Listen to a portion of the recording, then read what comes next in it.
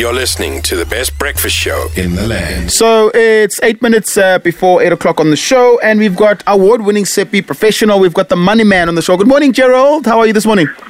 Morning, Bongani, Nala, and Lonwabo, Dineo, Cabo, 2 million gang. There are many of us in this gang. Hey, you must show us some respect. We were on TV this morning, Gerald. Show us some respect, please.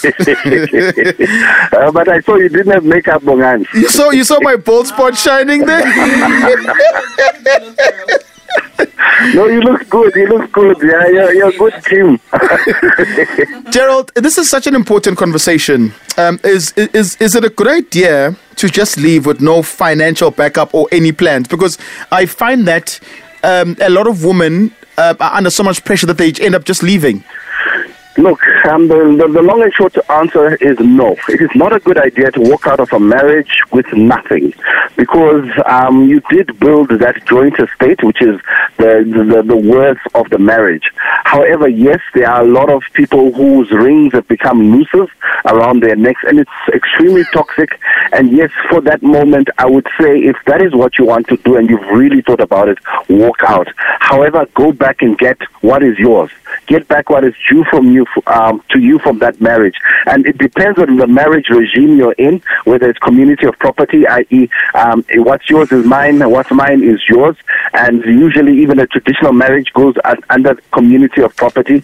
If you've done an anti-nuptial contract, which is an ANC with a crow marriage, it means what was yours before the marriage remains yours, but what we built in the marriage you still share. Or you can just have an ANC contract, which is an anti-nuptial contract without a crow, which means you go your way, you go my way. So depends on the marriage regime. If you're in that regime where, ANC without a crow, walk out, never say goodbye, bounce.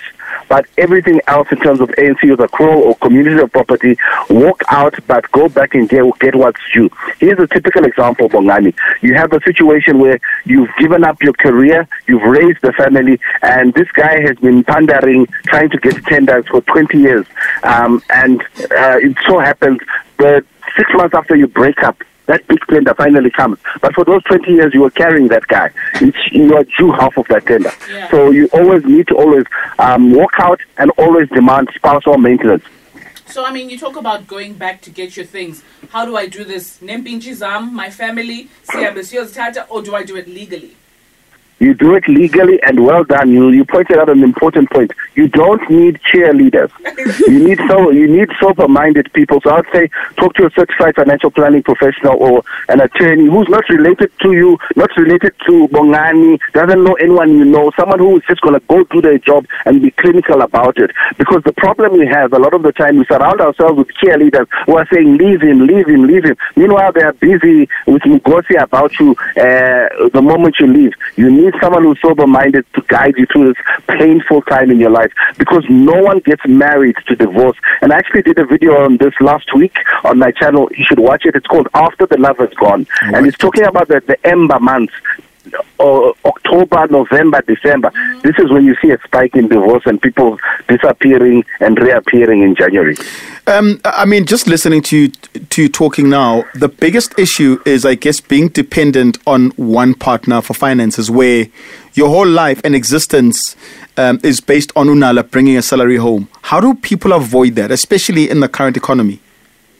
Look, I don't think it's a matter of needing to avoid it. That is the whole point of marriage. Everyone has got their role, and if you've chosen the breadwinner role and you're supporting the family, let that be. However, yes, we want to have more financial independence. So if you are married, go seek financial counseling so that at least he realizes he needs to give you an allowance. You can't be going to Uber about to say, let's go to this game to buy my feminine hygiene stuff so that he can see what's happening.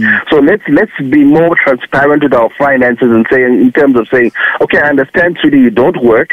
However, here's your allowance every month so that you can do what you can. And yes, as you said, it's more important than ever for us to have those additional incomes, also known as side hustles, so that at least you have that independence. Because there's nothing worse, as you said, than walking out and not knowing where you're going to sleep or not knowing where your next meal is because you're simply running away from a toxic situation. You can find him at Ask Gerald CFP on Twitter. He's also got a website, which is askgerald.co.za, or you can go to his YouTube channel, which is What They Don't Want You to Know About Money. Gerald will speak again on Monday. Awesome, and I look forward to seeing you on TV. Next time, make up, Bongani, please. Tomorrow.